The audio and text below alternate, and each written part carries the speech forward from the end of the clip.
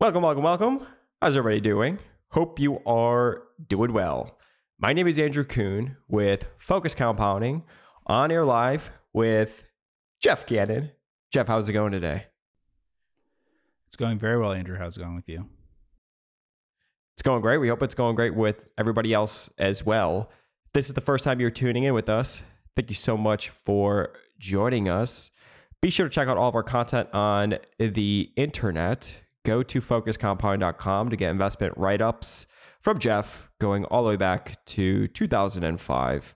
Best place in the world to get everything that we put out there is follow me on Twitter, which is at Focused Compound. All of the information is down in the description below. If you are interested in learning about our money management services, you can reach out to me at andrew@focusedcompounding.com. Let's start the conversation. So Jeff, how's everything going on in your world? Just completely, normal week the past few days, huh? Nothing really going on in the markets or anything like that? So since we last recorded, it has been all the events with banks, for instance. Crazy. That's all since the last time that we recorded. Yeah. Yeah, somebody had told me, actually, they tweeted it saying it's pretty surreal. I was listening to our last podcast on Wednesday, you basically describing this idea of, the duration mismatch. And then, Thursday comes around and it sort of is playing out in real time. Take us through, what the heck is going on? So just for the record, we are recording this Wednesday, March 15th. Silicon Valley Bank was placed in receivership on Friday. Of course, the world was going crazy all weekend. Tons of questions as we sit here and record this today. So the Silicon Valley Bank was taken over by regulators. Signature Bank was taken over by regulators. Credit Suisse is taking a bath today. People are worried about Credit Suisse. Yeah. People are worried about regional banks. Obviously, this isn't public. You had emailed me, was it Thursday night, kind of being worried about one of the banks that went under, and then the next day it went under, Signature Bank. I guess I'll just say it. We're not short anything. Obviously, we do have exposure to banks. We talk about banking a lot on the podcast.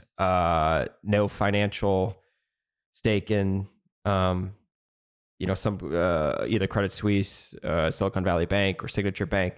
Just curious, take me through your perspective. What's going on?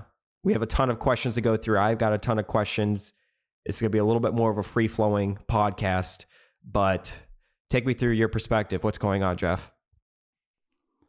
Right. So we record on Wednesdays, and if you go back to last week, obviously that podcast came out after some events had started to happen, but we recorded it before then, and we would have, that's, if you go to the section there, the chapter or whatever that talks about banks, we did talk about the duration risk issue, and that if banks failed, or basically that when the next banks fail, it would be for that reason. So that's not news that way. Now, that doesn't mean that we expected anything to happen immediately. Certainly didn't. And when I said bank failures in that case, I actually meant more of the government, FDIC, taking things over in a more orderly way than the failures that we had. The failures that we've had have been like the Washington Mutual failure, or a few other ones that were very large in the past. And those have become very uncommon. They were very uncommon in the 2008 financial crisis. So those were very rushed failures of Silicon Valley and Signature. But otherwise, it is what we talked about, which it wouldn't be credit things. It would be interest rate risk. Obviously, there are runs on deposits, and that's what caused them. And if you have this kind of issue and you don't have any runs on your deposits, then you don't have this problem. The other thing we talked about last week was a big part of it is the money supply issue. So this is exacerbated in the case of all the banks, and I don't know that we want to talk about, use the names of a lot of banks that have potential problems unless it's been covered a lot in the press and stuff. But a lot of them had deposits flowing out for perfectly natural reasons, but that doesn't usually happen. So if you were a brokerage involved with meme stock things, if you were involved with venture capital, if you were involved with crypto, if you were obviously if the money supply contracted by a few percent last year, you would expect your deposits to be down a lot more than that, just because the clients that bank with you had money flowing out for that reason. And that's originally what happened with Silicon Valley, obviously, is that they had cash burn and everything. So all the banks that seem to have serious issues that way had deposits declining anyway. And I think that was part of what happened to a greater extent than people may realize, because they may not have been set up to deal with that. A lot of banks aren't set up to deal with that possibility because it never happens, really, that in the overall economy you have a contraction in money supply. So that, combined with where it went into these particular banks and everything, had already caused things for a couple quarters, So that set things up a little bit differently than what would normally happen in a bank run, because you wouldn't normally have your deposits contracting like that for everybody anyway. So we've talked about Frost on this podcast before. In their last earnings call, they talked about how they were concerned about they were concerned that deposits, they didn't know what would happen with deposits, and so that's one reason why they had a lot of cash. And when analysts asked about everything, they said, well, we'll see how those things go, but that they might have non-interest stuff going out, and that it had been, and that maybe they should raise rates a bit more and everything. And that's with a bank that doesn't have those sorts of issues. So it also had like a couple, year over year, it might have been up 9% or so in deposits, I think, but quarter over quarter, it might have been down a couple percent, and basically in line or a little bit better than probably the overall economy in terms of money supply and stuff. But that's something that everyone has to deal with. And then if you're not set up to deal with that, then you start to see that issue. So normally when there's a run on a bank, it basically would happen without people having the opportunity to see what was happening with deposits flowing out of the bank for a few quarters, and that issue being really something that they were very aware of. If you remember, I think 2 quarters ago, we talked a little about First Republic, and that they were going out and doing CDs in the 3 to 7 month range or so. Like they were aiming very much targeting at 3 to 7 months on this of the most recent earnings call, a little bit longer before that. They were very much targeting just having money tied up with them at those rates into the middle of the year because of when they expected the Fed to pivot. And that was a very specific choice that they made. And so that was one of the things that we talked about there. And you can go back to earnings call transcripts, the most recent one, especially for the 2 most recent ones for First Republic, and see analysts that's the only issue that they're bringing up over and over again. It's, net interest margin compression, but also, why are you doing these CDs at these rates for exactly this time? Do you want to raise capital? Do you, whatever? And do you want to borrow more from the Federal Home Loan Bank instead of doing these CDs? And that's just what all the questions are. And they're very polite questions and everything. But the undertone of that is the kind of issue that we're seeing now. And there are other banks that were obviously in much worse shape than First Republic because of what happened to them. But I think a big part of it is obviously expectations for interest rates increasing more changed. But also I think it was more obvious what things would look like before there was actually any runs on any banks. So it's not like there was a run initially on Silicon Valley Bank. It's that they had a client base that was, the deposits were going to come down anyway, and come down quite a bit. So that part of it is unusual, totally unusual. And that's what we talked about with the unprecedented thing in terms of the money supply contraction. That never happens. And so all banks are going to see some contraction. And it's a bank. I mean, normally to be down a couple percent quarter over quarter in deposits or something would be an indication of something specific with the bank. But that would be the sort of median bank right now would be down a few percent.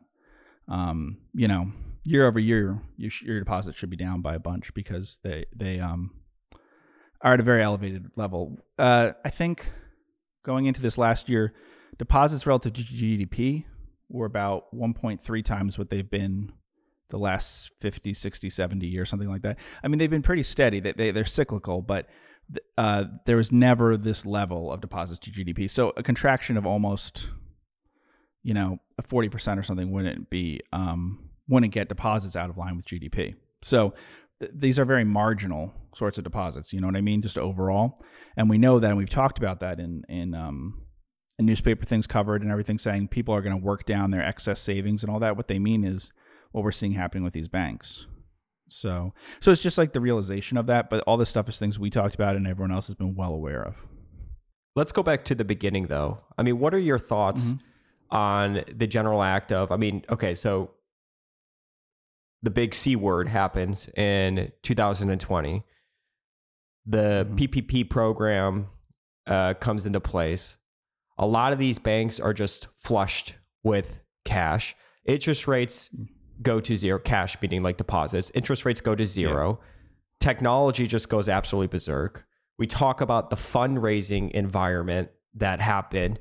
I made a joke, which you and I were talking about this before I hosted the panel at the Willow Oak event last year. I was talking about the things that literally started and ended between the 2 years or whatever, that there was an in-person Berkshire meeting.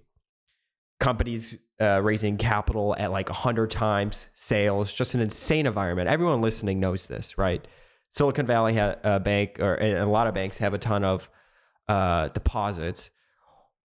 It's challenging in banking because what are you going to do with those deposits? Like, where was the first misstep in your eyes that Silicon Valley Bank made? Is it the way that they lent out those deposits, or technically how they were trying to chase yield, right? Purchasing mortgage-backed securities and U.S. Treasuries when interest rates were at record lows? My question to you is like, was there some sort of like, was this kind of obvious in hindsight? We've talked about Silicon Valley Bank before, right? And you've always talked about things that they were doing that worried you. But I don't know. I know it's easy to say now, but are you exactly surprised that all of this happened? No, I'm surprised. I expected, I'm not surprised that some of these stocks will lose almost all their value, but I'm surprised that the banks had to be closed as quickly as they were, and that it wasn't a serious. I would have expected, the Saudis are putting money in. We're raising money from some Chinese bank to do this thing. We're having this group or that group that do distress things putting money in, and a lot of capital raises and government things, with it eventually going down a lot and the common stock having relatively little value long term. But massive dilution and things like that, I thought it would take longer.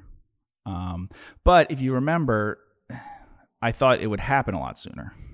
So that's the issue of why it happened so fast in some ways, is because we've been talking about this. This has been a major concern for 15 months or so. The beginning of 2022, January of 2022, is the point at which this becomes a very serious concern. And then it's just been the realization of that over time, as we kind of talked about on the podcast a couple of years ago. Maybe the Fed will keep raising rates a little bit faster than people expect. The expectations will keep rising. That's basically what's happened. That the expectations keep increasing all the time for what the terminal rate would be, and pushing out when you would get relief on this. So because of that, it happened in a big hurry. But that's kind of what happens in bubbles and things. That the longer it goes on in the first place, the faster the plummet is later on. The faster the correction, as instead of a more gradual letting out of that issue. So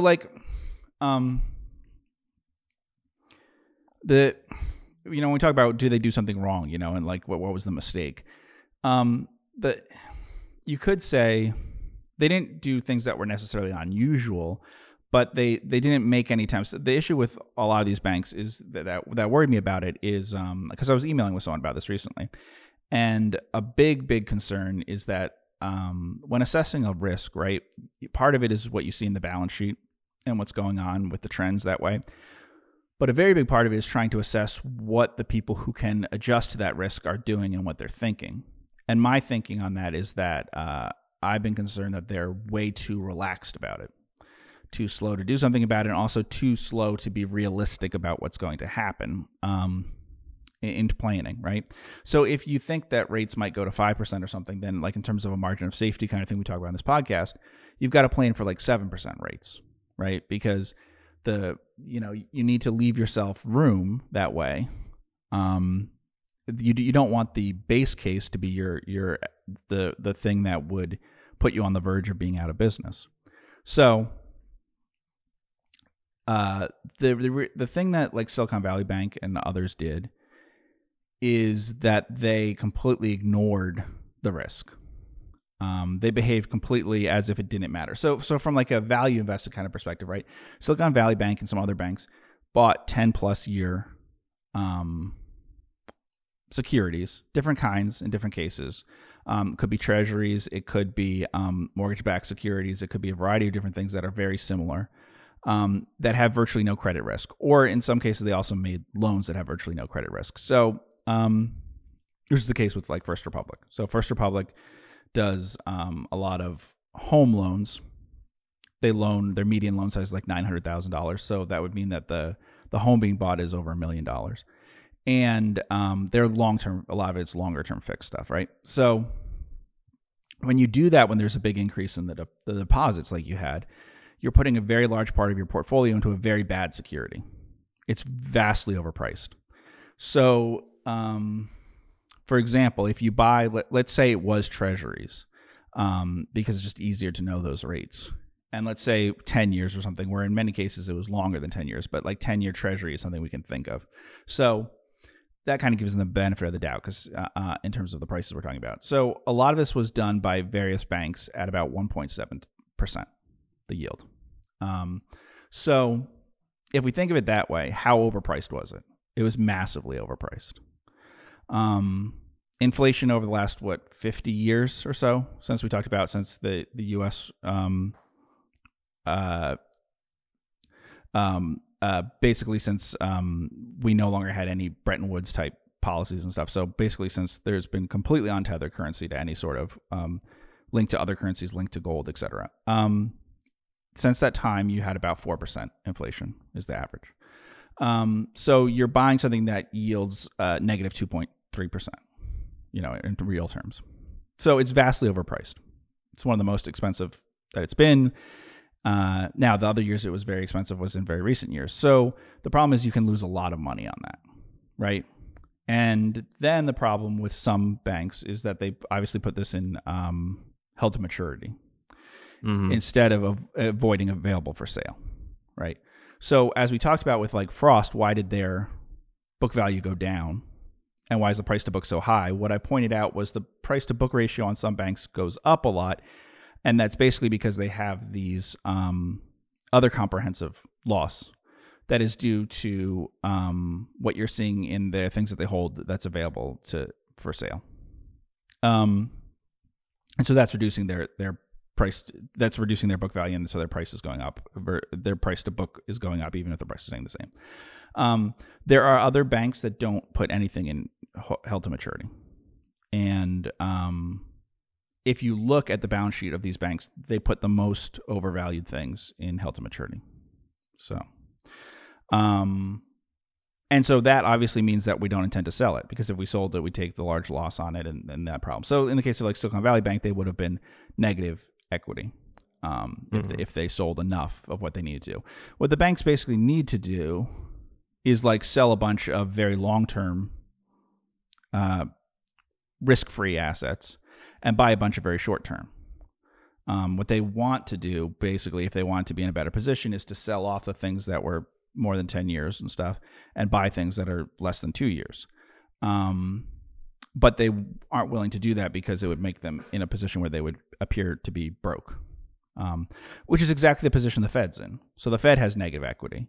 And the reason it has negative equity is for the same reason. It loaded up on the same assets that these banks are loading up on.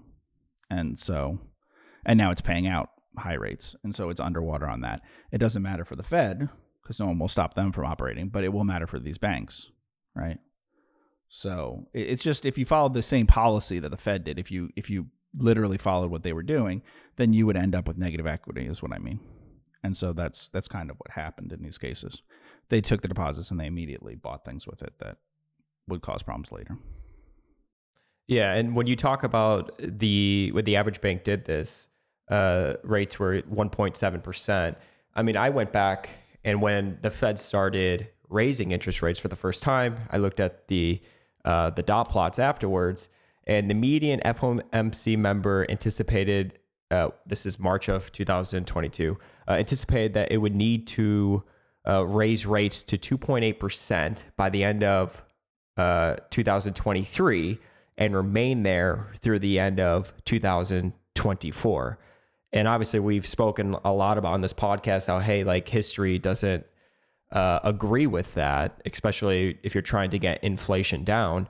So do you think Silicon Valley Bank and these other banks were just using the Fed as their shining star when they were planning? But even at that, or from that perspective, they still would have been underwater on a lot of these securities. Yeah, I mean, I don't know exactly what they owned and stuff, but you could be down 10 to 15% just from a movement like that, probably. So, I mean, a lot more potentially, depending on how long-term some of the securities are. But again, like we're pretending here that these are all 10, because of the way they classify it, I'm kind of giving the benefit of the doubt and saying, okay, they're all treasuries, they're all 10-year. A lot of the stuff isn't that. And so the yield is even worse than I'm saying, because there's some spread over treasuries and they're actually a lot longer than 10 years in some cases.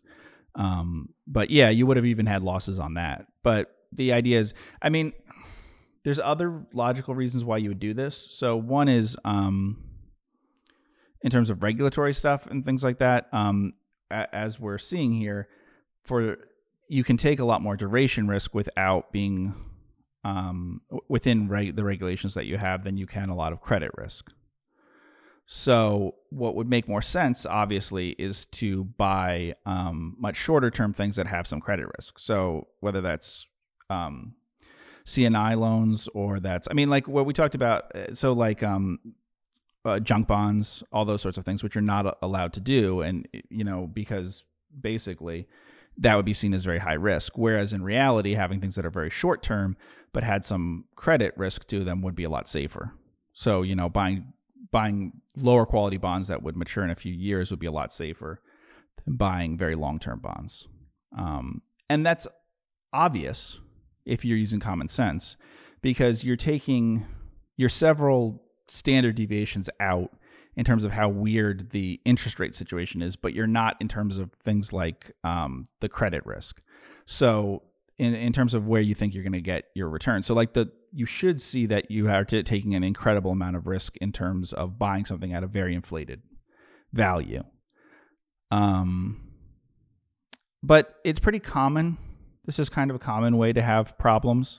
I've talked about this before, but a lot of times heavily leveraging up a super safe asset and then having it move against you temporarily is a very common way for something to fail. It's basically like how long-term capital management failed, for instance.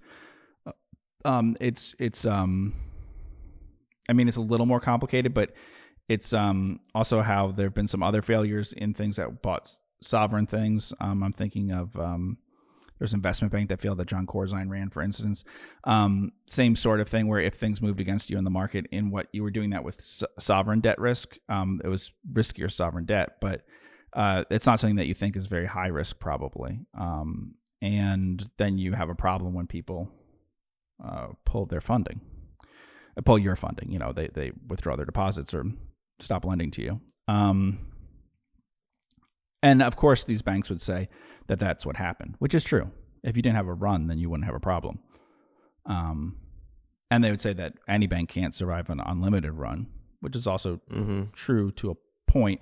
But that's sort of true, but sort of not. Because, see, historically, if we go back before the Fed existed and stuff, there were runs on banks a lot. And plenty of them survived the runs because you would be out in the country somewhere, have this run, and then you would have a correspondent bank. You'd have a money center bank in New York and stuff that would be happy to lend to you a lot because you had good collateral in terms of like safe treasuries, basically, because you didn't have this interest rate issue. Here, the problem is obviously that you're trying to, if you did that, let's say you think on your books, you have, $300 million worth of long-term treasuries or something. In reality, you have, $200 million. in terms of like the fair market value. And so someone's going to give you a haircut on the 200 million, not on the 300, until what happened with the Fed happened, But because that, like the Fed thing that they're willing to do exposes them to loss. So others wouldn't do that because for that reason. But if you had things that were, if you have a liquidity problem, but you don't have a problem at fair market value, then you can usually find people to lend to you. Right. But the fact is that like on a liquidating basis, Silicon Valley Bank was broke. It's like when we talk about nets. I mean, usually people would lend to a net because it could be liquidated for more than it's trading at, But that wouldn't be the case if it overstated all of its assets and stuff. And in this case, those assets were overstated. Mm-hmm. Do you think bank runs in the modern day are a little bit different than the past, just because you could wire out funds from your cell phone within, minutes of pulling out your phone, going to the website, logging in and doing it? I mean, Silicon Valley Bank, they faced $42 billion in deposit withdrawal requests. I mean, right? And you think of the actual act of what a bank run used to be, people standing in line in front of the bank. I mean, it's just completely different. Those people, you just think of like withdrawing $42 billion within 24 hours or whatever it was, maybe 36 hours, for standing out in the rain in a line, trying to redeem your money, withdraw your money. Do you think bank runs are a little bit different? Does that make you think differently about what it means to have sticky deposits? And if any banks today actually truly have sticky deposits? I'm not sure. The runs are pretty fast in the past, faster than you might think, that things fell apart. And those numbers aren't incredibly different than like how fast funding was pulled from Bear Stearns in the 2008 period. So, it's who you're dealing with. And so I think that if they had a huge number of branches around the country with an average of $30 million or something per branch spread around many different depositors, I don't think it would have mattered what anyone said on Twitter or anywhere else. I don't think people would have pulled a lot of their money. It was that you had a group of the same sort of people who were all talking to each other and who were all over, obviously, the insured deposit limit. We should point out here, I think one issue is that isn't talked about enough is there's really not risk to your deposits. I think the deposit limit is generally, historically, has been irrelevant. And it's not a good idea to go around saying that it matters a great deal what the deposit limit is. There's been virtually no U.S. bank failures in which uninsured deposits haven't also been paid out. And in the cases of the banks we're talking about here, they were given almost immediate access. You just didn't have it for a weekend, to your money again. So depositors were unaffected by this. And I think it's important to remember that because, while theoretically you're only insured up to $250,000, I think that realistically, except for from very special cases in the past, people who are over the uninsured limits have not had any problem getting their money. And so this is an issue that affects equity holders and bond holders and preferred stock, but not depositors. Mm-hmm. But if you could recall, I mean, Friday when they put the company to receivership and they were talking, whatever, the FDIC issued a blog post or an article or link, whatever, that basically said, hey, you're good for your $250,000.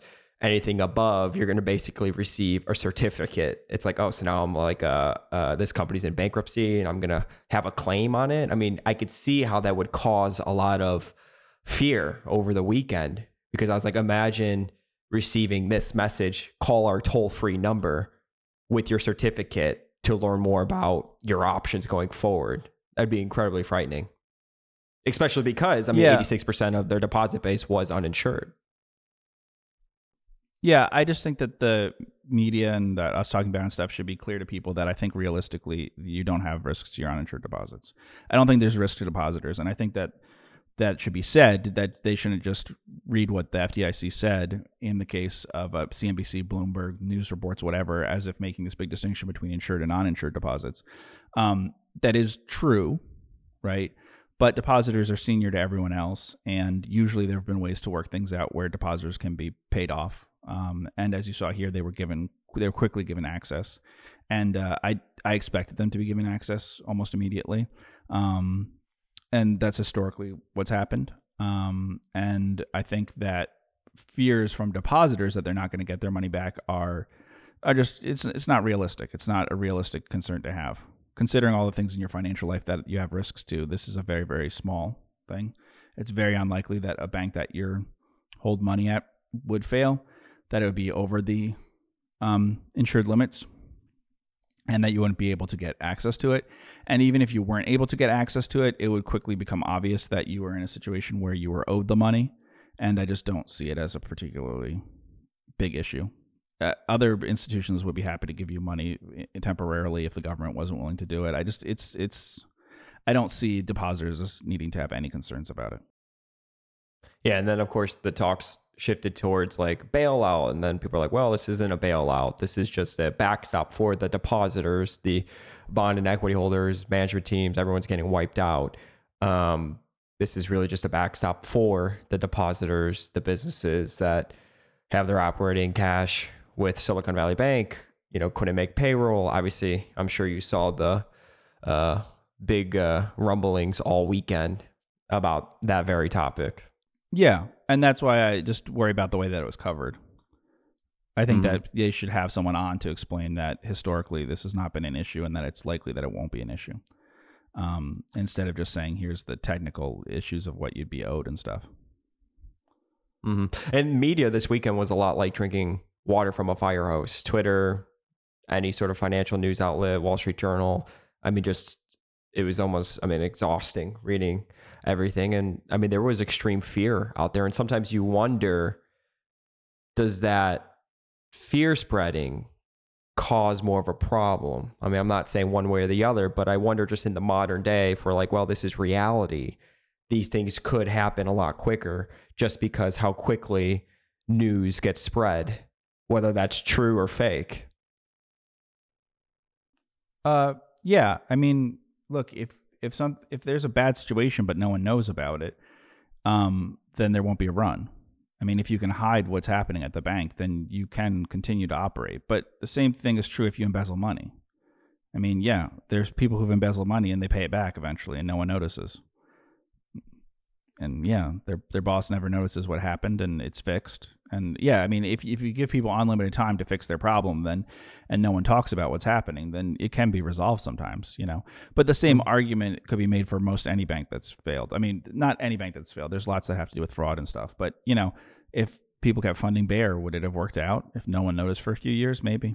I don't know. So let's talk more about regional banks, right? And the trickle-on effects from this. Does it make regional banks a little bit harder to invest in? The regulation that may come out of this, is it going to make this, industry uninvestable from your point of view? Is it going to make you change anything? I'm just kind of curious to hear your thoughts on the back end, assuming more banks don't fail, how this is going to change, if at all, how you think about investing in bank stocks. I'm not sure. It depends on the bank. Another issue with almost all the banks that ran into the serious problems is that they all grew faster than their return on equity and had for a long time. And so they actually were tapping the market pretty regularly for different kinds of funding. And that's unusual in the United States for any company and certainly for a bank. Normally, certainly the vast majority of banks in the United States don't grow as fast as their return on equity normally. So they pay out dividends, they buy back stock, they do other things like that. And these did not. So we've talked about some banks before that are in the same situation, but that's a special sort of issue that they have. But if your return on equity is, so let's say let's use return on assets because that takes into account the leverage issue. If your return on assets are 1.2 to 1.5%, and then you imagine that being leveraged up 10 times or something, then you would be at a 12 to 15% return on equity. If you were growing at more like 8 to 10% or whatever, 6 to 10%, then you wouldn't have a problem. It's only in the case of these banks. So you have Silicon Valley Bank up there. That's one example we can use. So how fast was their, we had earning assets you could use. That's the best gauge, or deposits, too, but earning assets is fine. So how big was the growth in the 10-year on earning assets? Let's see, 10-year CAGR earning assets, 25%. Right. And what was their return on equity in a bad year? Well, I mean, the 10-year median was CAGR 11. 11.8, but a bad year was 3.45 in the Right. whole So 08. so understand that you either have to increase your leverage a lot each year, or you have to issue shares, common stock, preferred stock, or borrow in some way. And that's not good. And so generally I would avoid, I mean, banks, as they're very, very small, like when they first have their first branch or something, would not be able to generate a high enough return on equity. But in general, I would not want to invest in a bank in which its growth rate is higher than its return on equity, generally. So we could look at First Republic, for instance, which is a bank that, got assistance in some ways, got from other banks, JP from Morgan. the government in some way. Yeah. And what was their 10-year return on equity? 10%. Okay. And return on assets was a little bit under 1? Yep, 0.9. Yeah. And what was their growth rate for the 10 years? In earning assets, 20%. Yeah. So it's a 10% gap per year. So, I mean, I don't think that's a great thing to have. We could look at Signature. Yeah, I was going to get to Signature, but 10-year CAGR on earning assets, 20%, 10-year median returns, 10-year return on equity, 13%, 10-year median return on assets, 1.1%. Yeah. So my rule would be take the return on assets. You can take median or whatever you think is a normal year. So some banks, as they get bigger from being very, very small and have great economies of scale, or if the situation changes, maybe in terms of the yield curve was very weird, might justifiably say that our return on assets in the early years was not accurate for different reasons, and it's better now, and fine. But you would take the return on assets, and I would say multiply it by 10 as a normal sort of, it's just very easy to do in your head. I don't know if 8 is the right number, 12 is the right number, but 10 is very easy to do in your head. So you just move the decimal point there. And so, for instance, in the case of this bank, we would say, okay, if they grow at 13% a year, that might be okay. If they grow faster than that, I see issues. I'm saying they're relying on other people's money. Not other people's money, but like not their depositors' money and stuff. No matter what they're saying, in the long run, they have to. Because, First Republic's issued stock before. Even banks that are much more successful that we talked about Service First. That bank, if you look that one up, has also had to issue stock over time because they've grown faster than their return on equity, obviously, even though they're a very high ROE bank. We can go to Service First to show the point about that. Okay, so this is a very successful bank, as we saw. What's the return on assets? The 10-year median return on assets? 1.5%. 1.5. Do you see their highest ROA year? What's that? Highest RO, let's see, 20.7%. I mean, out of 08, they had 29.6, but I guess a more normal one would probably be 20.7. Okay. And then what do we have? So in terms of like earning deposits and stuff, they have are they at a pretty decent level now? Let's see. That's pretty close. That's about the same now, I believe. Let's see. That's odd though. I don't know if they were as of last year or something, but their growth rate seems to be a lot lower than it was not that long ago. So I don't know what that's reflecting. But what was their growth last year in like balance sheet size? Do you have any information on that? They may have shrunk, we could. Is what I'm saying, or something, because there's something odd about that number relative to what it was a year ago. But if that's true, then over a 10-year period, they haven't. Total assets from last year was what? They did shrink. So 2021, 15.4 billion. 2022, 14.5 or 14.6 billion. Which is fine. I mean, you have to, if you're in a situation like what we're talking about, you have to shrink. And you have to shrink in a safe way. But that's my point. There's different things you could do. You could increase your leverage each and every year, but the issue is it's a constant acceleration that you'd be doing. So if you have a gap of 10% or something, meaning that your return on equity is 10% below your growth rate, which would be extreme, then you either have to increase your leverage every single year, or you have to issue stock or something, or you have to slow down your growth rate, or you have to increase your return on equity. The least realistic of those is increasing the return on assets. So you can increase the leverage to get higher ROE versus the ROA.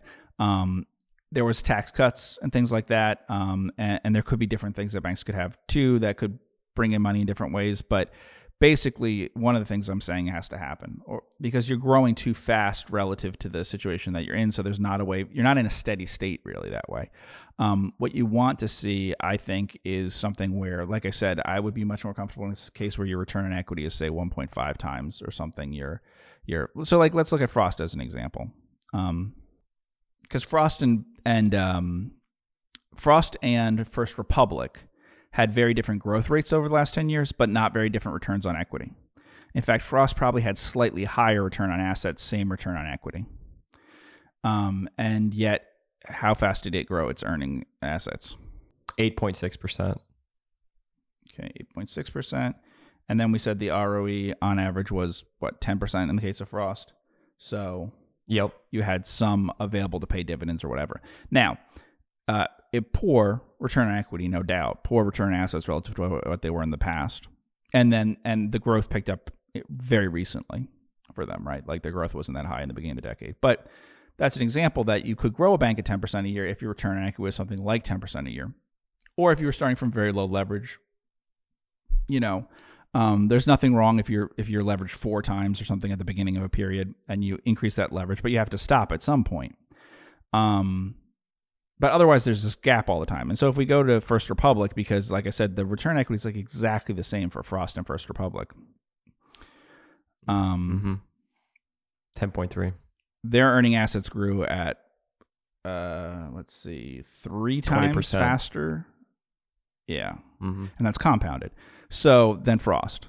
So 2/3 or so. Yeah. So like not quite 2/3, but the majority by quite a bit of their growth would have to come from either increasing leverage over time, which they did increase it a bit over time, or issuing stock, and they issued stock. There's also preferred stock. You can see if you look that First Republic has a ton of preferred stock out, all different series. So they must be issuing it all the time. Like there's like a Series K, a Series M, a Series, so if they're going through all those letters, that's what they've been doing. Frost, I think, has 1 preferred stock series out. So that's what's happening in these cases. Now, that's not what caused any of these banks' problems, but I think that fundamentally having a growth rate in excess of your return on equity is a problem. A high growth rate in assets is an issue for the overall industry. Any industry, if you see it, it's an issue to consider. Certainly in financials, insurance, and banking, I'd be worried about if the overall group is doing it, and I'd be worried about it with the individual businesses. I think the safest thing to me in the long run is always to have a return on equity, and that's from at a reasonable leverage ratio of the return on assets that exceeds your needs for growth. And, but I'm not a regulator and stuff, but that's the thing I would focus on as number one of the first things to focus on would be what's your return on assets, multiply that by some reasonable number. That's very up to debate because banks could operate at all sorts of different leverage ratios. They have operated all sorts of different leverage ratios. You've had banks operate at half the leverage that we're talking about here and probably at 4 times, different countries and at different times and everything. And they both managed to exist under those circumstances. So that's up for debate, how much equity you really need. But what we're talking about is that the situation has to keep getting worse or you have to keep tapping the market if your return on equity is lower. And really what we need is the return on assets. So return on assets times some reasonable leverage ratio needs to be higher than your growth rate or equal to your growth rate or whatever over a long enough period of time. And we're taking 10 years, which is very generous to these banks to judge them over that long. It accelerated in the most recent years, but see, otherwise there's not a buffer there. So, that's why you're relying on these kinds of needing to get into that funding because it creates a problem. You saw that with what happened with Silicon Valley. They wanted to raise capital, right? But then what happens? If your stock drops, if your price to book goes down to an unreasonable price, if First Republic's price to book as it was yesterday or whatever, if that was what their price to book ratio had been, their stock was that unpopular for the last 10 years, they couldn't grow this way because they wouldn't be able to issue at a high enough price to book, So I just, obviously First Republic is not in the situation that we're talking about with like Silicon Valley or Signature or anything like that. And obviously we mentioned Service First, which doesn't have any of the problems that we've talked about with any of these. Its balance sheet is very different. Like we talked about CNI and all that. got a lot more of that.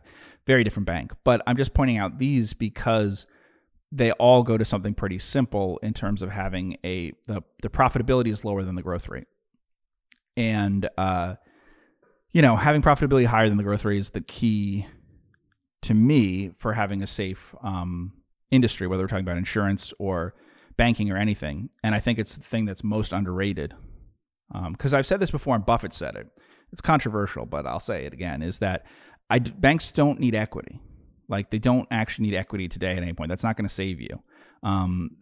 You could have let Silicon Valley Bank operate with no equity if it could have gotten funding somehow and gone through this. They need funding day to day, which is a confidence issue and other things. And they need earning power on their deposits. If they don't have those things, then there's a problem. But so like some European banks have problems where as soon as they got into a bad equity situation, I didn't see how they would solve it. And this is where we talked about Credit Suisse, but this has been an ongoing thing for them.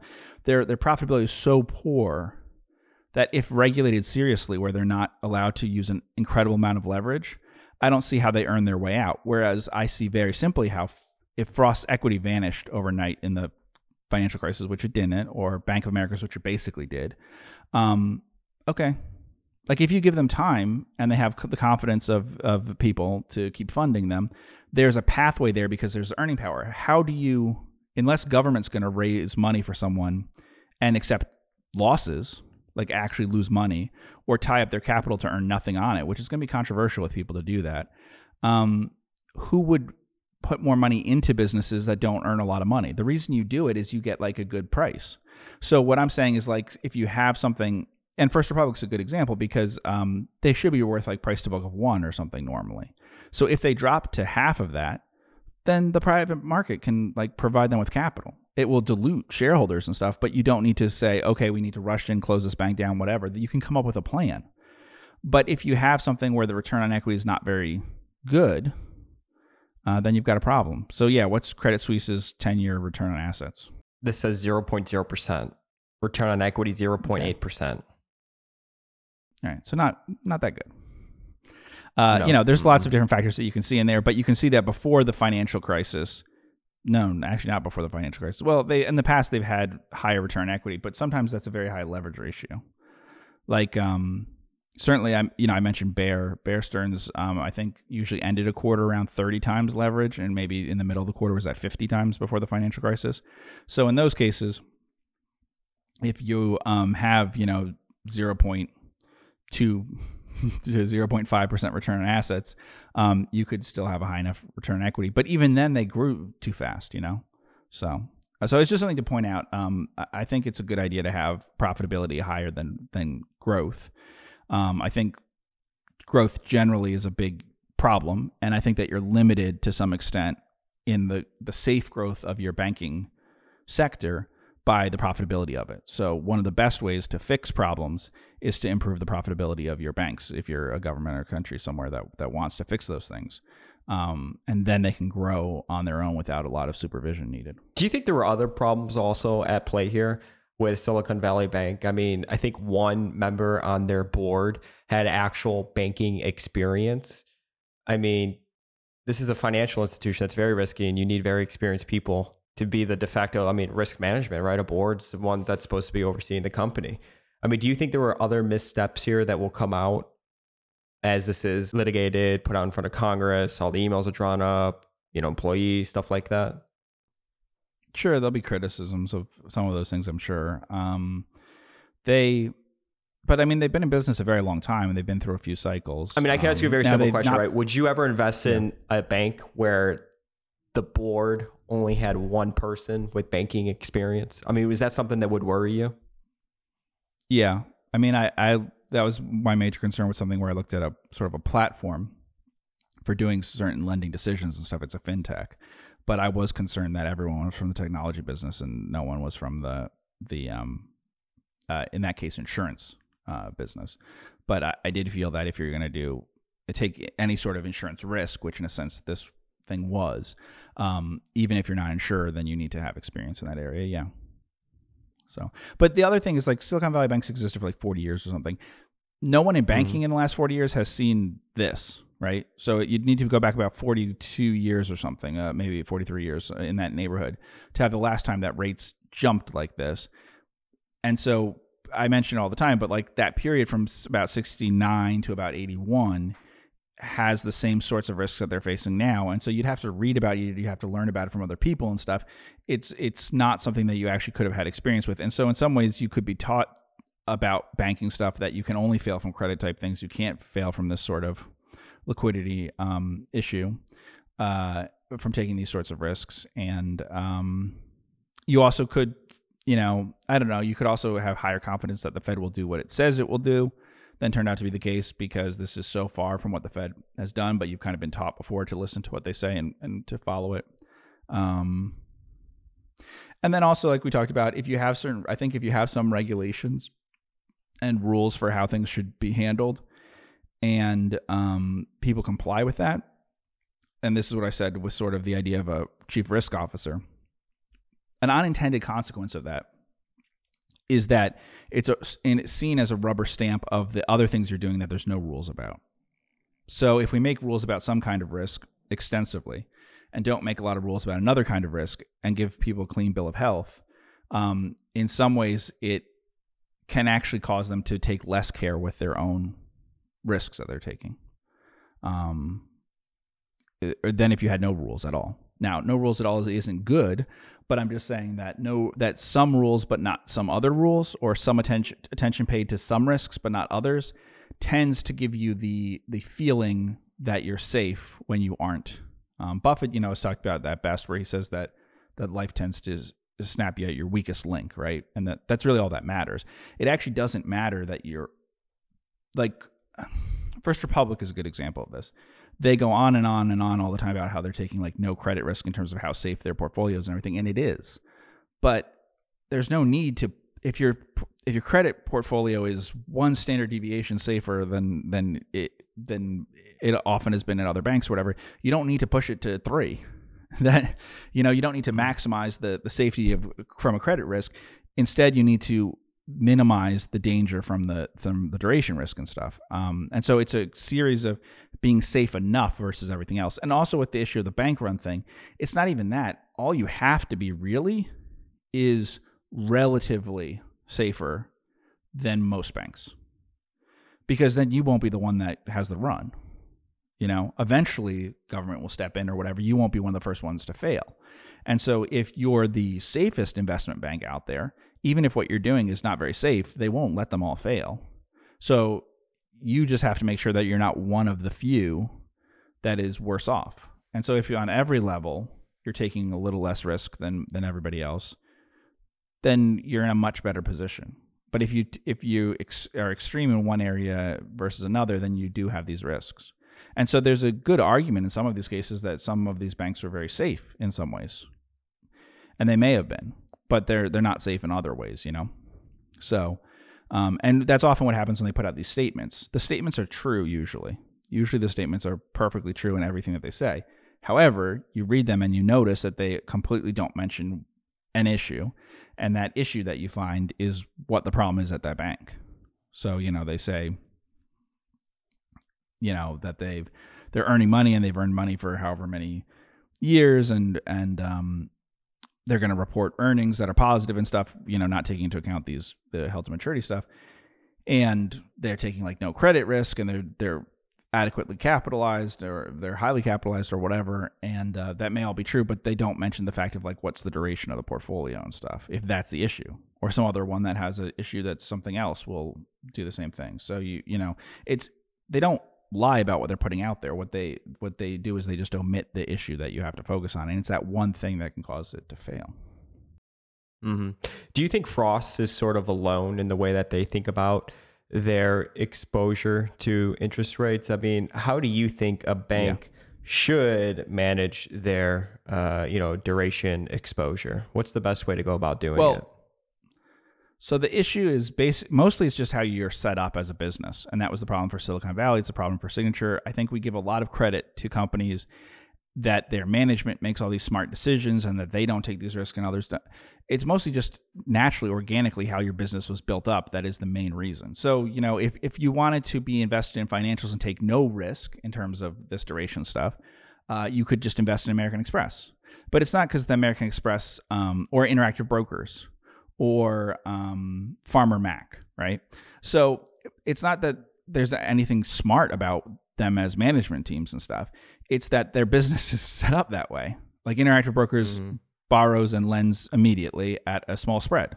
A small spread below Fed funds to borrow, a small spread above to lend. And it's completely, that's all that they do. And that's what the business is. American Express, we talked about, is super short term in terms of everything they're doing. They're taking a lot of credit risk, but that means that they're not taking any risk in terms of investing that way. And then, when I mentioned Farmer Mac, that's a GSE that can issue, and then it just tries to match off. So it is able to get funding, which these other banks, would have problems with that, obviously, as compared to a GSE, of being able to issue a lot of debt and then they match that off. So theoretically, if they're good at managing it, if they need to fund something for 10 years, then they need to make sure that they issue things for 10 years, And, in each of those cases, you're not taking duration risk stuff. Farmer Mac, you're taking huge risks in terms of what the leverage is and everything. And so if things go wrong, it could be like the other GSEs that failed in terms of how bad that is, right? American Express, lots of credit stuff. So if they go into areas they shouldn't be in and stuff, they could fail from all sorts of stuff. But their business models are just set up differently.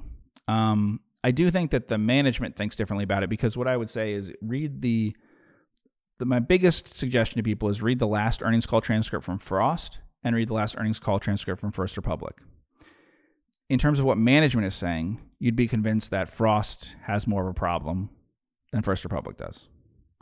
Because they actually say at some points when they're asked, like, so do you want to buy more bonds and things and whatever, they're saying, well, we want to see how things are going with deposits. We haven't had this kind of experience before, and, things are moving around that way, and we'll see how that settles out and stuff. But, we need a little more time to see that. And just a few different things where they say, that they're watching that issue. And with First Republic, they say, no, we're not going to tap the Federal Home Loan Bank stuff because we'd like these CDs better. We're not going to, the analyst questions are a lot about it, but the responses are very different between the two companies. That doesn't necessarily mean the situation will be different, because, although here the perception is it's different, I should say, because like I said, they both have preferred stock out, and as of the last I checked, First Republic's is I think, it's about half the price of Frost, using the most similar preferred stock, which would be an indicator of the credit risk. I mean, there's different ways of assessing it, but at a bank, because of the way that these bailouts have been done and stuff, I think looking at the preferred stock can be a good guide, because their expectation is depositors will be protected, but preferred stock won't be. And so there is a perception, I guess, that Frost is safer than First Republic that way, but there hadn't been historically in terms of the equity, certainly, and I don't know until when the price dropped a lot on First Republic's preferred. But actually, these two banks, since the pandemic, their stocks had been moving very similarly. Would you be interested in Frost? No. Price. So I think it's too expensive. Yeah. I mean, it's not too expensive if interest rates stay this high forever and stuff. But yeah, I mean, why would you want to pay up for a bank where you're taking a significant amount of risk and everything? With any bank doing that, you're paying probably. I mean, it depends on. So Frost earnings expectations for the year, they tell you what they're basing it on. They don't do an earnings guidance, but they say what they think the Fed will do.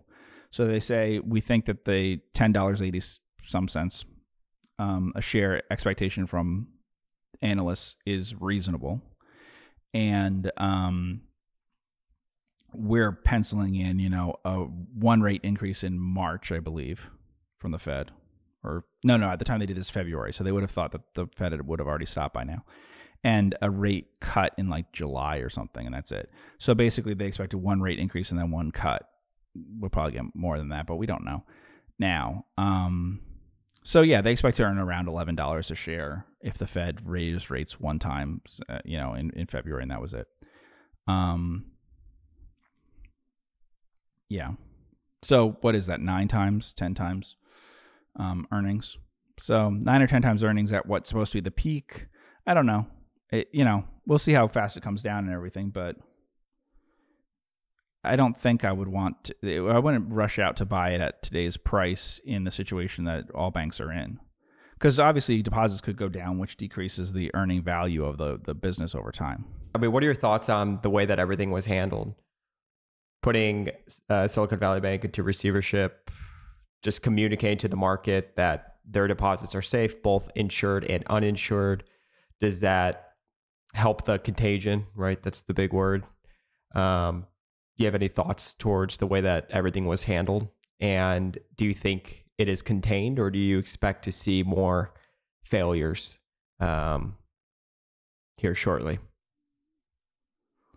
I don't know. I don't think anyone would say it was good what happened. So I think they'll do investigations and stuff, and they'll probably come to the conclusion they should have been shut down earlier. But I don't know the situation in terms of what could have been realized and sold off and stuff. I don't know how much franchise value there was in Silicon Valley Bank. I don't know how fast things were deteriorating and when they knew about it. But yeah, these were bad. This is not normally how banks fail in the United States. So these were huge failures, and they were done by closing the bank, which is not often the way that huge failures are done. These were big failures that are done, like surprise failures from fraud and stuff are done with very small banks. So yeah, it's most like Washington Mutual. There's been one or two others in the history that's like this, but yeah, this is very, very different than how banks failed in 2008 and stuff. They didn't do it while the bank was open and find someone and line up a buyer right away for it and everything the way it's normally done. So yeah, they were caught by surprise by that, and it was a big problem. And also they're taking more risk. FDIC in these cases, that taking over the banks, they're taking risk to the fund. And we don't know all the details about the Fed and stuff, but potentially the Fed is willing to take more risk than normal, and really than they're like historically before 2008 were supposed to ever do. They weren't really supposed to take risk, and obviously, if you're willing to accept overvalued collateral for loans like this, your loan to value in reality on this stuff is, I mean, if you're taking at the held to maturity price and stuff, then I don't know, what is your loan to value that you could be taking some of this at right now? Like we said, 60, I mean, that you're taking, the loan to value is like 150% or something. You're lending quite a bit more than it's worth. And if you keep raising rates, then it'll get worse and worse. So, I mean, normally the Fed wouldn't accept for collateral something that has a market value that's way below what the loan is. I mean, a bank wouldn't do that. So they're obviously taking risk by doing this. Do you have any thoughts towards brokerage firms? Charles Schwab has been in the news a good amount as well. Their stock, their equity has been getting hit. Charles Schwab and Interactive Brokers have nothing in common. If you look at their balance sheets, they're two completely different animals. So say it without saying it, Jeff.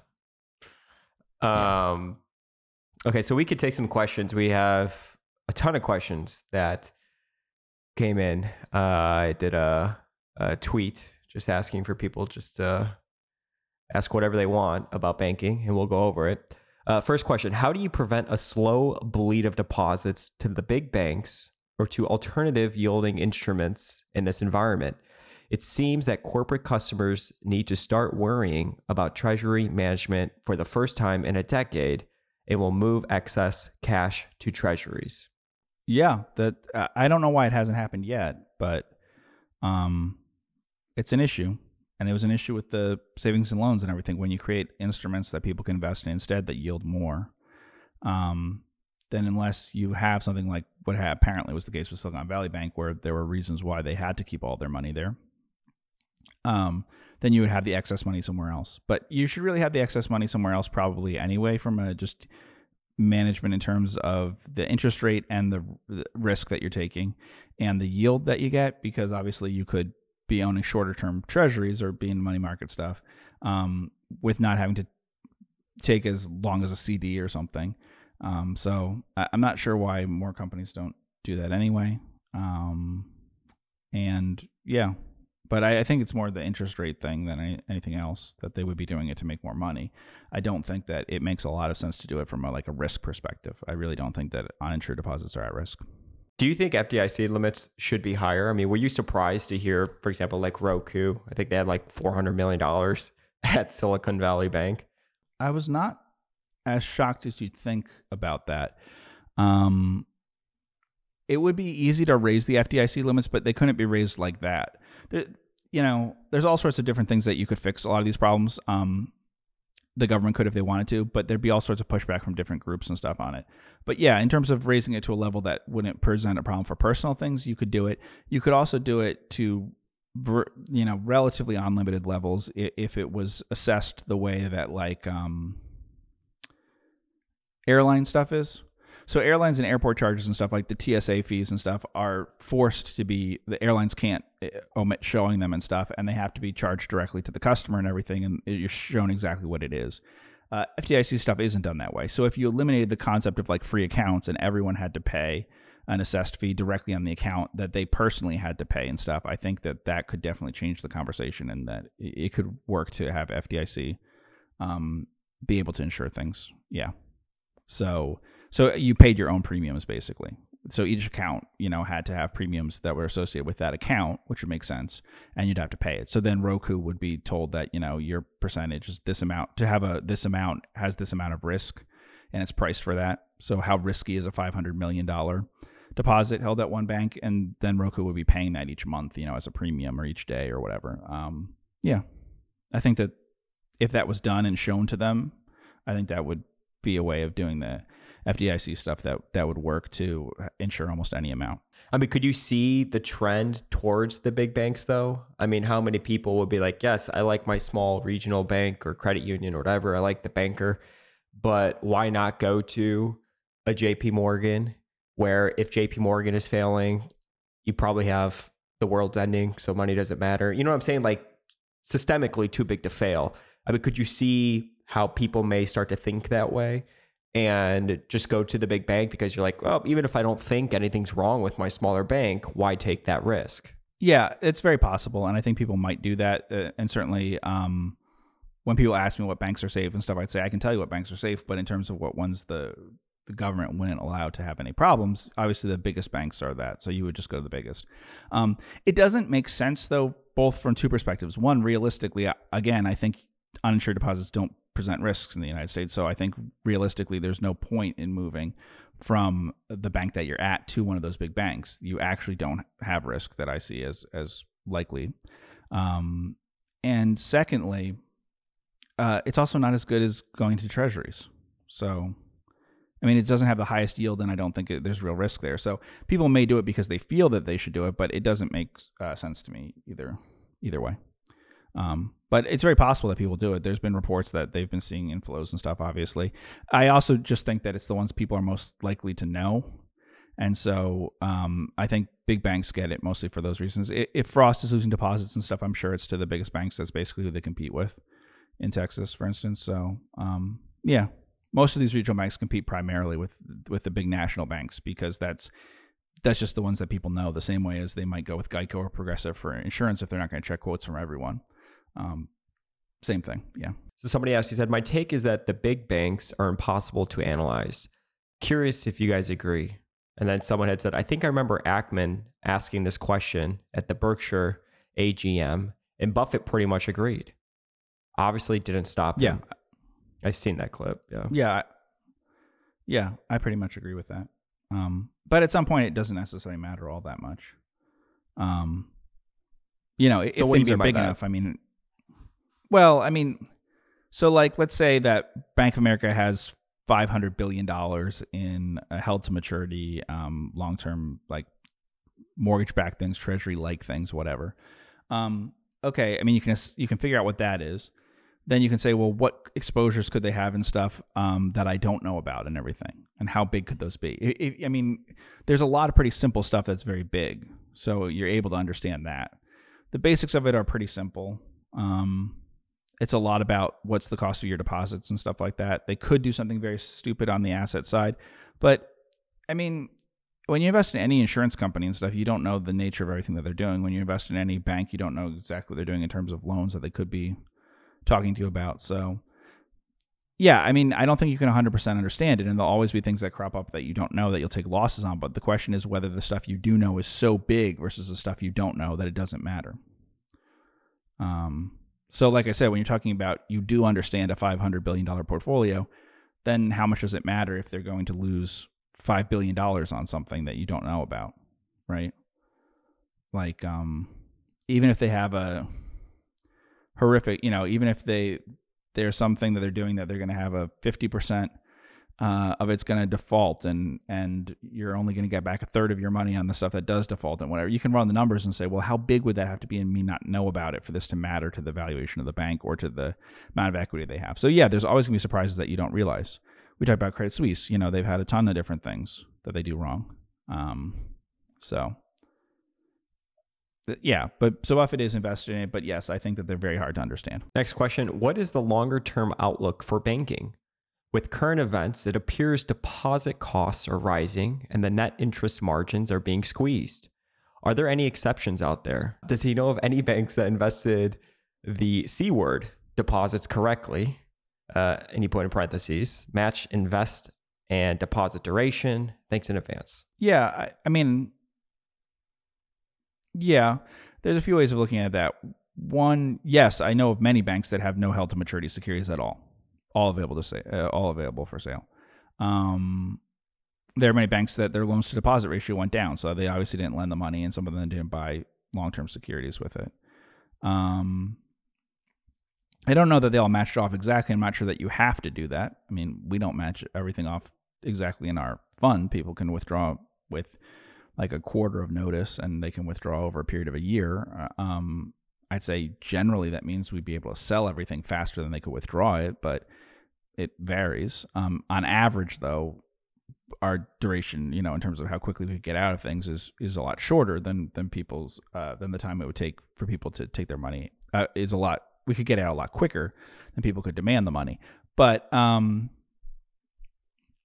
yeah. So, I mean, we talked. There's a bank we did not invest in, but we talked to the management. If you remember, Andrew, we talked to like the top 3 people there or something. It's a local bank in Texas, and they have 0 held to maturity. They do C&I lending. They're invested in some like corporate bond type things. They hold money at other financial institutions. They also have no liabilities except for their deposits, effectively none. So they don't borrow from other things and stuff.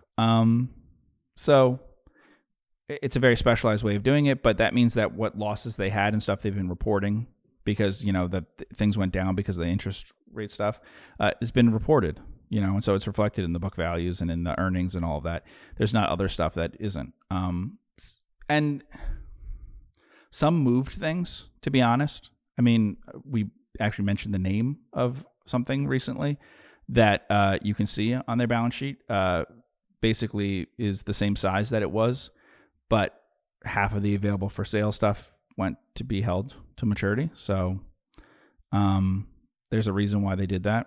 And you stuff it full of the most overpriced long-term stuff when you do that. So that's a decision. Also, that's honestly the part of the announcement from Silicon Valley Bank that when I read, I said, it's clear this is going to fail, and then it failed the next day.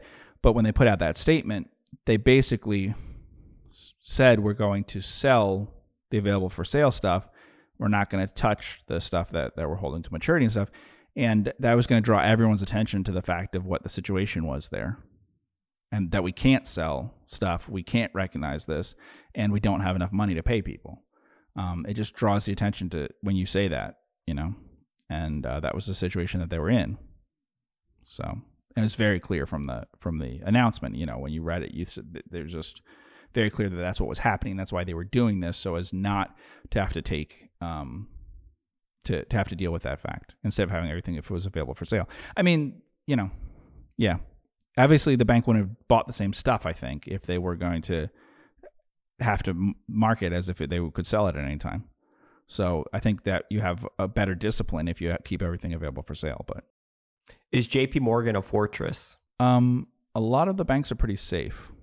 So I don't think they have a lot of risk overall. And certainly that's a too big to fail bank, so it won't have a problem with people pulling money. Someone asks, how to check a bank if they are tiny to file? I know they file somewhere else. Yes. They all file call reports.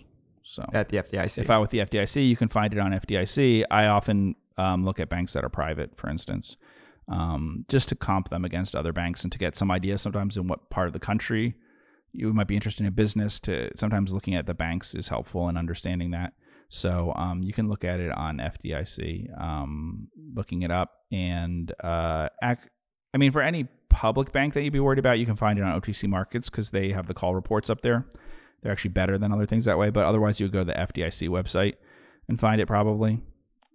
As you mentioned, every bank, the 10K stuff, 10Ks and 10Qs banks don't necessarily have to file with the SEC. They could file with the FDIC. And some banks might have different regulators. But basically, you would find it on FDIC stuff. Just if that question is about, you want to know about the health of a bank for some reason.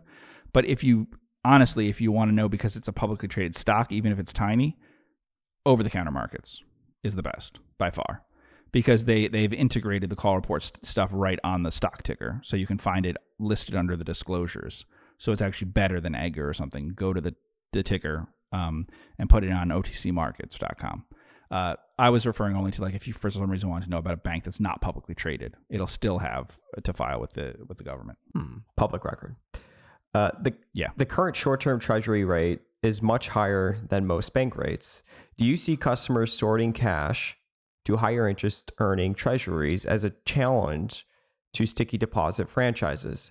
Schwab's model comes to mind, but I'm curious to know what other banks this may affect. Yeah, a bunch of banks will encourage people to move into CDs and money market accounts and things and to sweep into things and do all that to try to keep them in the bank in some way. And they could also perform treasury functions for them. And so there's lots of ways they could keep the relationship while sort of matching things.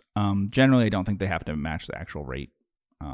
Logically, you would think that they do, but deposits have proven to be very sticky versus what I would expect if people were, why do people keep so much money at the bank and stuff? I'm not sure. You would think that you put money in money market funds, which own these things and have low expense ratios and stuff, but that's not necessarily what investors do. So it's that Jeff has always talked about deposits being the thing to watch out for in banks of all sizes. How does this new risk we're seeing unfold change that view, or how can we modify that view in light of the recent events? Well, see, so I don't think it does. I think this is the reason why you need your deposits to be sticky. The question is your assessment of them, of whether you think you're correct in it. So you may have thought that it's great that Silicon Valley has all these deposits this way or something. There's a few things to keep in mind. One, if you've had a huge growth in deposits, they're probably not sticky.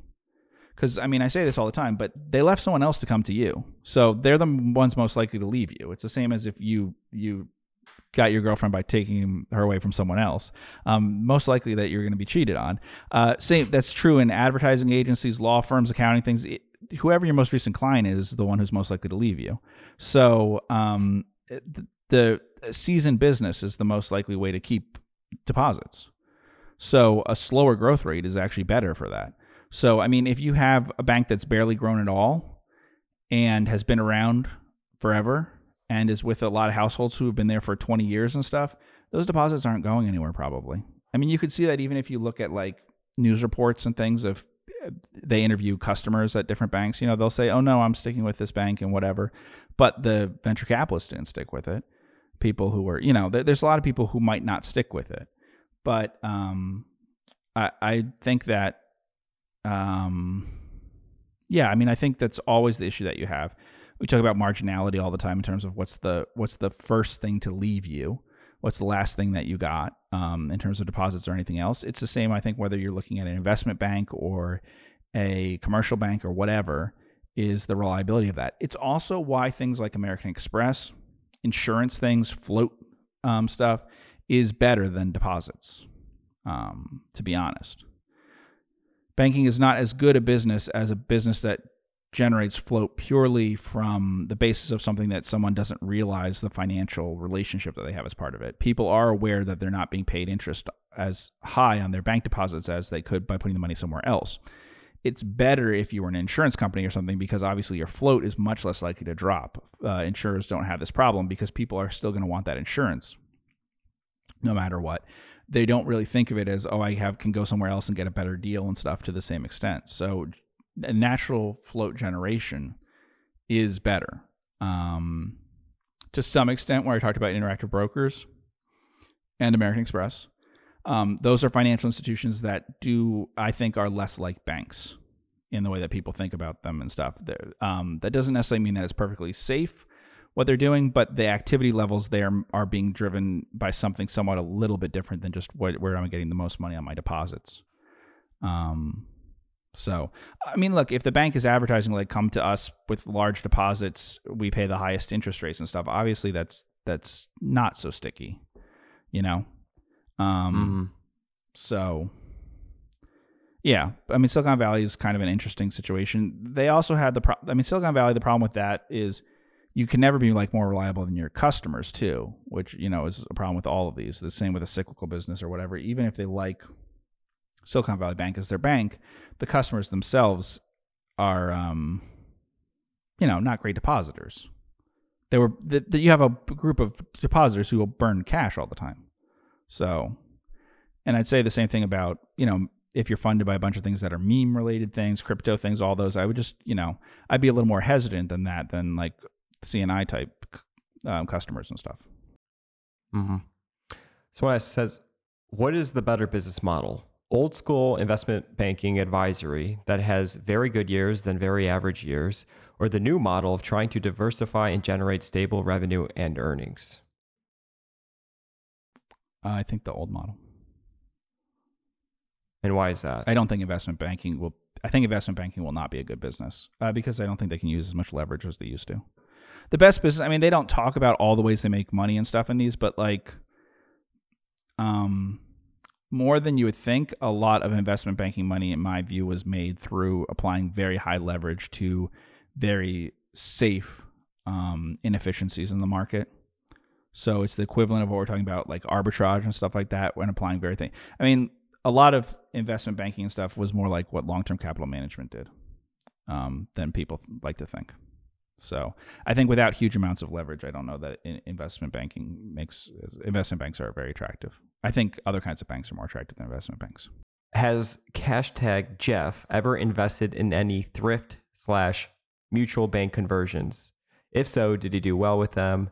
And does he have any interesting stories, thoughts, and or advice about them? No, I have not. Let's see. What are some good books to read to learn more about banking and analyzing banks? There are a lot of them.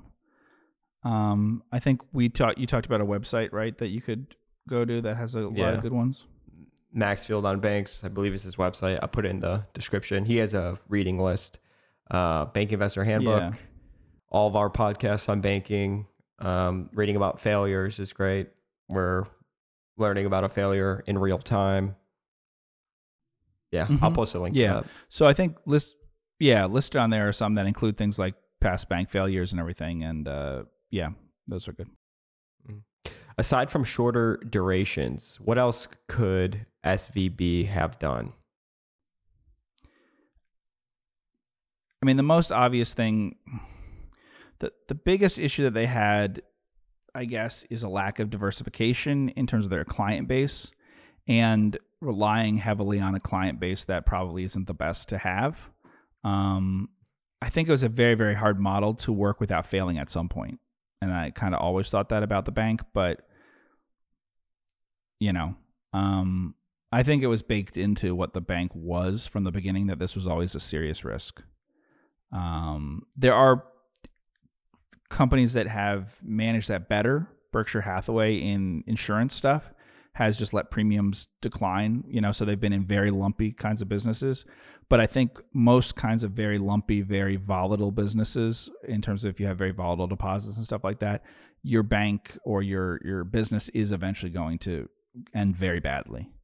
because most people will just keep doing the same thing, even as conditions change. And so that's my fear with lots of things. It's my fear with lending into things that have bubbles, is that you won't have the discipline to stop. And it's my fear with the client things a lot too. So I don't blame management in a lot of these cases as much as some people do. And I don't give as much credit to the ones that are the very safe ones. I think it's a lot of it is the business model and how they created it. They needed to have a special kind of discipline. They could have had it. I mean, if Warren Buffett ran the bank, this wouldn't have happened. If he ran their bond portfolio, their securities, because they, you could have avoided this with the way that you invested it, but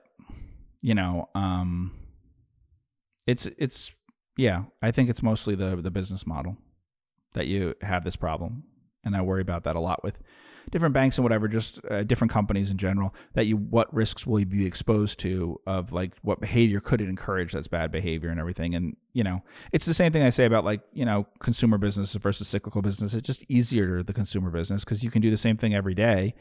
The conditions don't change that much. You don't have to be that smart. For the cyclical business, you have to be smart by changing your behavior throughout. There's a time when it's a good decision, a time when it's a bad decision. There was a huge failure of common sense here, but it was by doing the same thing that you always do.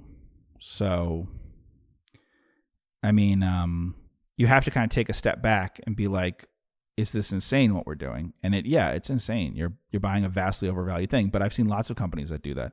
I've seen companies in Asia and stuff buy real estate at like, valuations that have to mean that you're overpaying by some huge amount. But they say it doesn't matter what the rent is on it. It goes up in value each year, and we're going to hold it and we'll sell it, and it's an investment property. And they do the exact same thing that Silicon Valley Bank was doing here. And at some point that stops, at some point you have to realize that there's a yield on what you're buying and it doesn't make sense. So yeah, I mean, this is not as forgivable as like some bank failures from the 70s and stuff. When they bought treasuries, they were saying that's never yielded this much. Right. So they did the same thing. They went out and bought like 30-year treasuries and stuff. It's never had a yield this high. This bank did that kind of thing by buying something very long term and at one of the worst prices you could ever get for it instead of one of the best prices, it seemed. So, yeah, I mean, common sense, but I think it was the business model. I mean, when you've talked about investing in Frost, right, it was the extreme point. They basically did the exact opposite of what you did. Yeah. And, it's understandable because for any of these things, why didn't they do these things? A lot of banks and a lot of companies don't like the idea of reporting almost nothing in earnings and stuff. There's a few things at the root of this, but one of the most common ones is that they want to report the same or slightly better earnings. They don't want to say, okay, let's have some really bad years. And if they were like a unit of something bigger, I'm not sure this would happen. If you could disguise it. I think publicly reporting and stuff is a bigger deal. I think, certainly I think that's all that happened with First Republic, for instance, is that's a bank where if you look at it, they could have just said, let's be extra careful about how we do things. Let's do some really smart stuff to get our bank in a better position and have a couple of really bad years and take our medicine that way. Silicon Valley Bank, I don't know about that, but I certainly think that could have been done at First Republic. And I think they just wanted to not have earnings drop to like almost nothing and have bad years and stuff. I think they wanted consistency and whatever that you can see in their past results. And it's like the GE type of thing all over again. If you're trying to be that consistent all the time and the conditions keep changing on you, it gets harder and harder. So we answered a few of these other questions in one way or the other on this podcast, but we could skip ahead. Which deposits are high quality, and how do you think about core deposits? Retail versus commercial? ?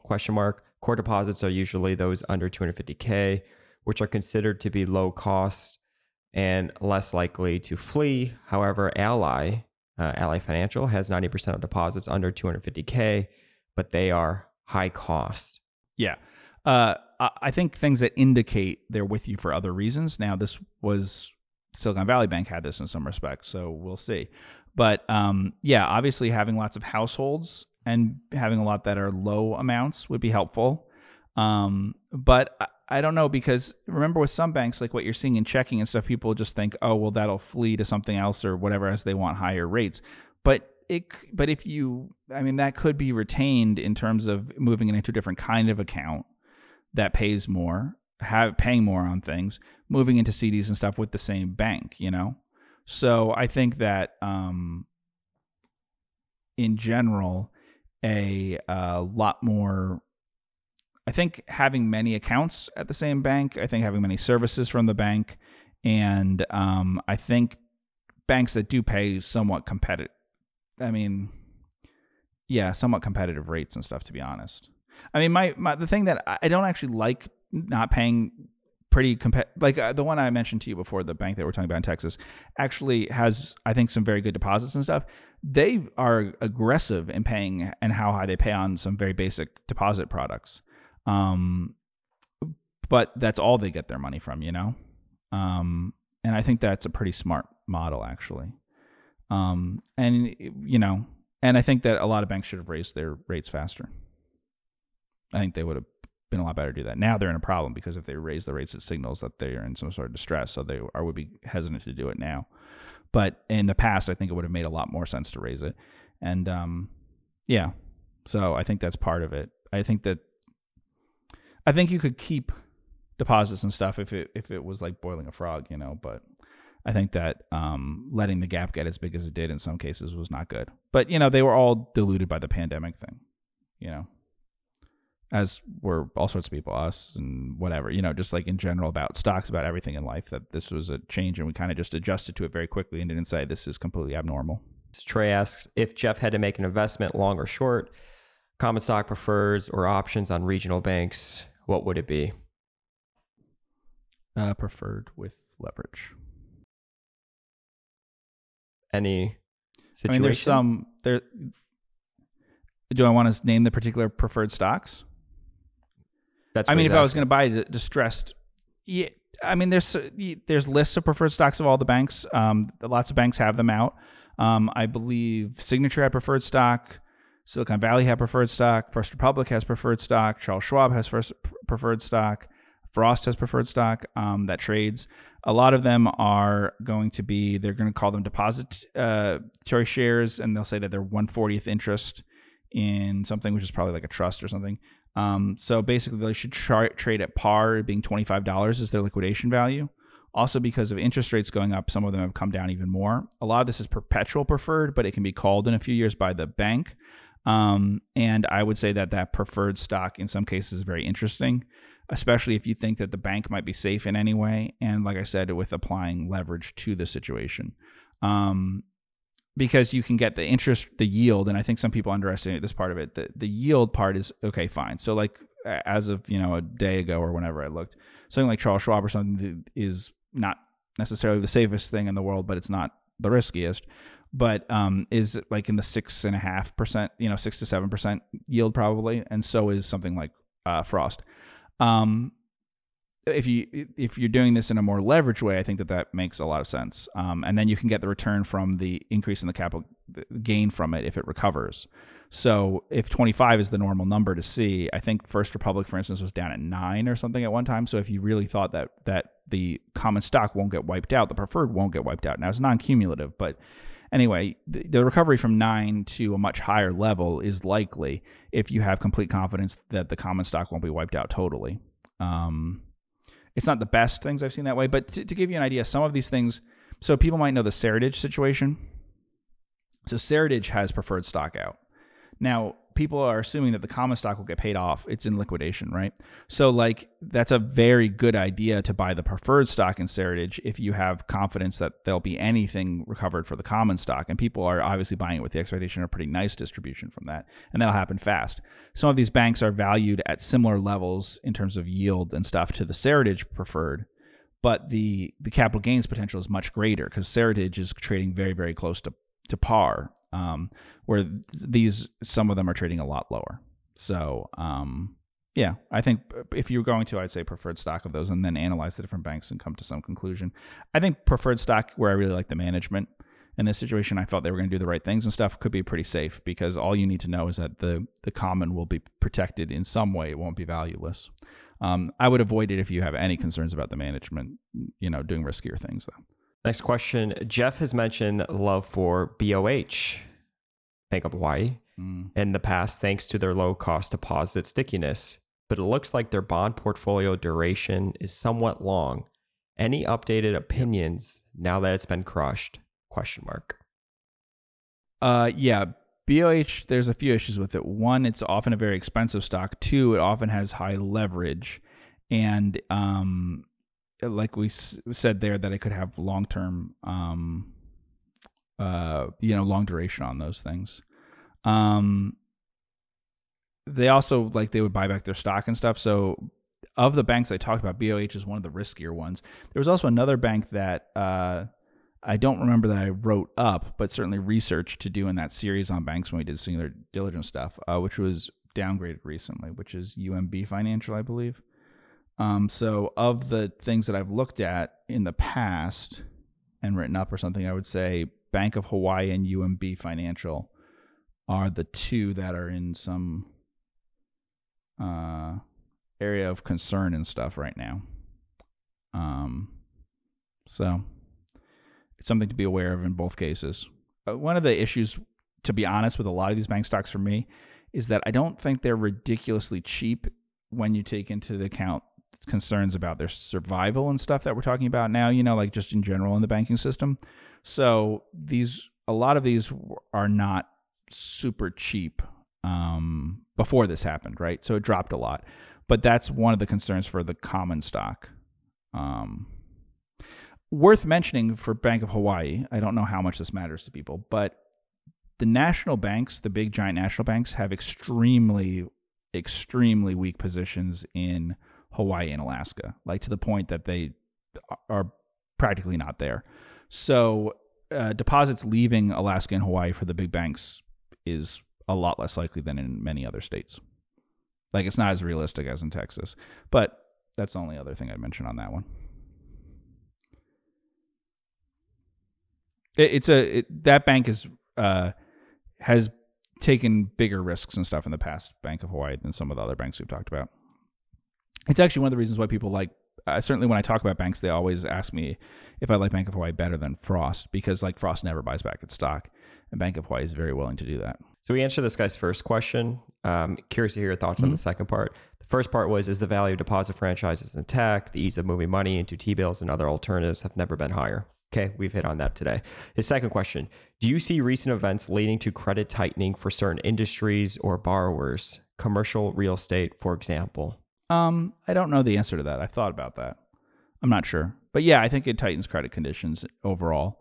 And these kinds of banks compared to other sorts of banks, commercial real estate in their local areas and C&I type stuff, and that's a few other things. It certainly might tighten it too in municipals or something. I mean, that might be one of the ones that's hit hardest in terms of if you had a dislocation of some things we're talking about. Preferred stock too. But if there was something that people might unload or that might not get bought as much or something, I think it would be those things, because there might be particular benefits or tendency for some of these institutions, regional banks and stuff, to own more of that. Like Frost, for instance, has a large municipal bond portfolio, and also some things might also sometimes, not as common for these, but they could also own preferred in other financial institutions and stuff. So I think that the municipal bond market and stuff is sometimes much smaller relative to what they're buying than when we talk about treasuries or corporate stuff for the other banks. Obviously a lot of things would want to unload the treasuries longer term and buy shorter and everything, but those are very, very big markets, even relative to the size of these banks and everything. But yeah, I could see it in those things. So commercial real estate, a lot of these banks are pretty big in commercial real estate. But yeah, so that's a logical one that you could certainly think of. So what do you think happens? Do you think the Fed pauses on their rate hikes? Do you think they pour gasoline on the fire and continue to raise rates? What happens next week? It's a very good question, and I don't have a good answer for it. If I was surprised that there was not like, I guess on Monday or whatever, it was still the expectation, or I should say the expectation, and maybe it shifted from a 50 basis point increase being slightly more likely than a 25 or something to a 25 being almost 100% certain, I think. That surprised me in that I would think there should be a much higher probability that there's no increase or a cut. That doesn't mean that I think a no increase or cut is more likely, but I think it's much, much, much more likely than like close to zero. I'm not sure what they would do. I think probably it's not that harmful to cut here because I'm not sure like how much that would actually cause a difference in inflation, but that's a bigger argument. I mean, people could say it's a dumb thing for them to do. It sends the wrong signal and whatever. But in terms of the actual effectiveness of what they're doing, it's transmitted a lot through financial things that we're talking about and through housing things. And I don't see a big cut from the Fed suddenly igniting something in housing and cars and things like that because of the situation that we're in. So we talk about this all the time, but I think some people think as if, the Fed moves the interest rate level and magically unemployment moves, or like that moves inflation and people's wages and stuff. It doesn't. They've already hammered the housing market and done all this, and they're, to get down the kinds of sticky inflation that we're talking about might require very high rates because of how little effect you can have through the channels that they work. But this also might be pretty effective in doing it if we have any sort of panic or something. Obviously, they've had some effect on the stock market, but not as big, and that has some effect. But I don't know. And raising rates, I mean, ideally, if they could, it's not a dictatorship and stuff, so it's very hard by committee to do these things. But I would think that if you could at the same time cut rates and convince people that rates would be higher in the future, that they would start going up at a measured pace but continue for a very long time, would be better. I mean, since this has started, I've thought that if there was some way that they could convince people they'll raise rates at every meeting and stuff, and they'll keep doing it for years and years, would have been the better way to do it. But they have no way to convince people of that. There's no way that you can actually do that. Quantitative easing was their way of really convincing people they wouldn't raise rates because they expected quantitative easing to end before rate increases. So I don't know how much quantitative easing really did directly, but it was a way of kind of convincing the market that there's no way they're going to move yet. And so you could convince them that rates should be held for a really long time at that level. I think the problem is that they lack credibility in the sense that there's no way to convince people of your long-term intent, that you're tying yourself to the wheel, and that you won't turn away at some point, that you won't veer from the course that you're on, right? So I don't see a problem with like cutting rates immediately or something and then changing in the future. But since like for a long time now, right, that hasn't been their pattern. I've mentioned that before. That's been like that's back in the Greenspan era where they would adjust much more to things one way and then the other and everything. I mean, we don't know, but like what's happened could have the effect of much bigger than any of these rate increases we're talking about. That's all that my point is, I guess. Like the Fed doesn't do something and then immediately you lose. The Fed doesn't raise interest rates by 1% and then people at Meta get laid off or something. It doesn't work that way. Their effect on things is through financial conditions, and then through financial conditions, through those things which are financially sensitive. So some things may have the effect in terms of financial conditions tightening of way more than an increase of 25 or 50, or this could have the effect of much more than a 100-point increase in Fed funds. This could be like going from 4 something to 7 or something if conditions stayed like they are now. So actually, it can be much more than if they did it themselves. So probably at this point, like just keeping things the same will result in tighter financial conditions than what was the case before. But I don't know. There's different indexes and things that track that stuff, right? You see some of those, Andrew? Like, I'm sure the Daily Shot or some other things do that. Bloomberg probably has stuff that tries to track different financial condition measures. Yeah. Cool. Well, I want to thank everybody so much for tuning in with both of us on the Focus Compounding podcast. We will continue to probably talk about the developments as they unfold. If this is the first time you're tuning in with us, be sure to hit that subscribe button.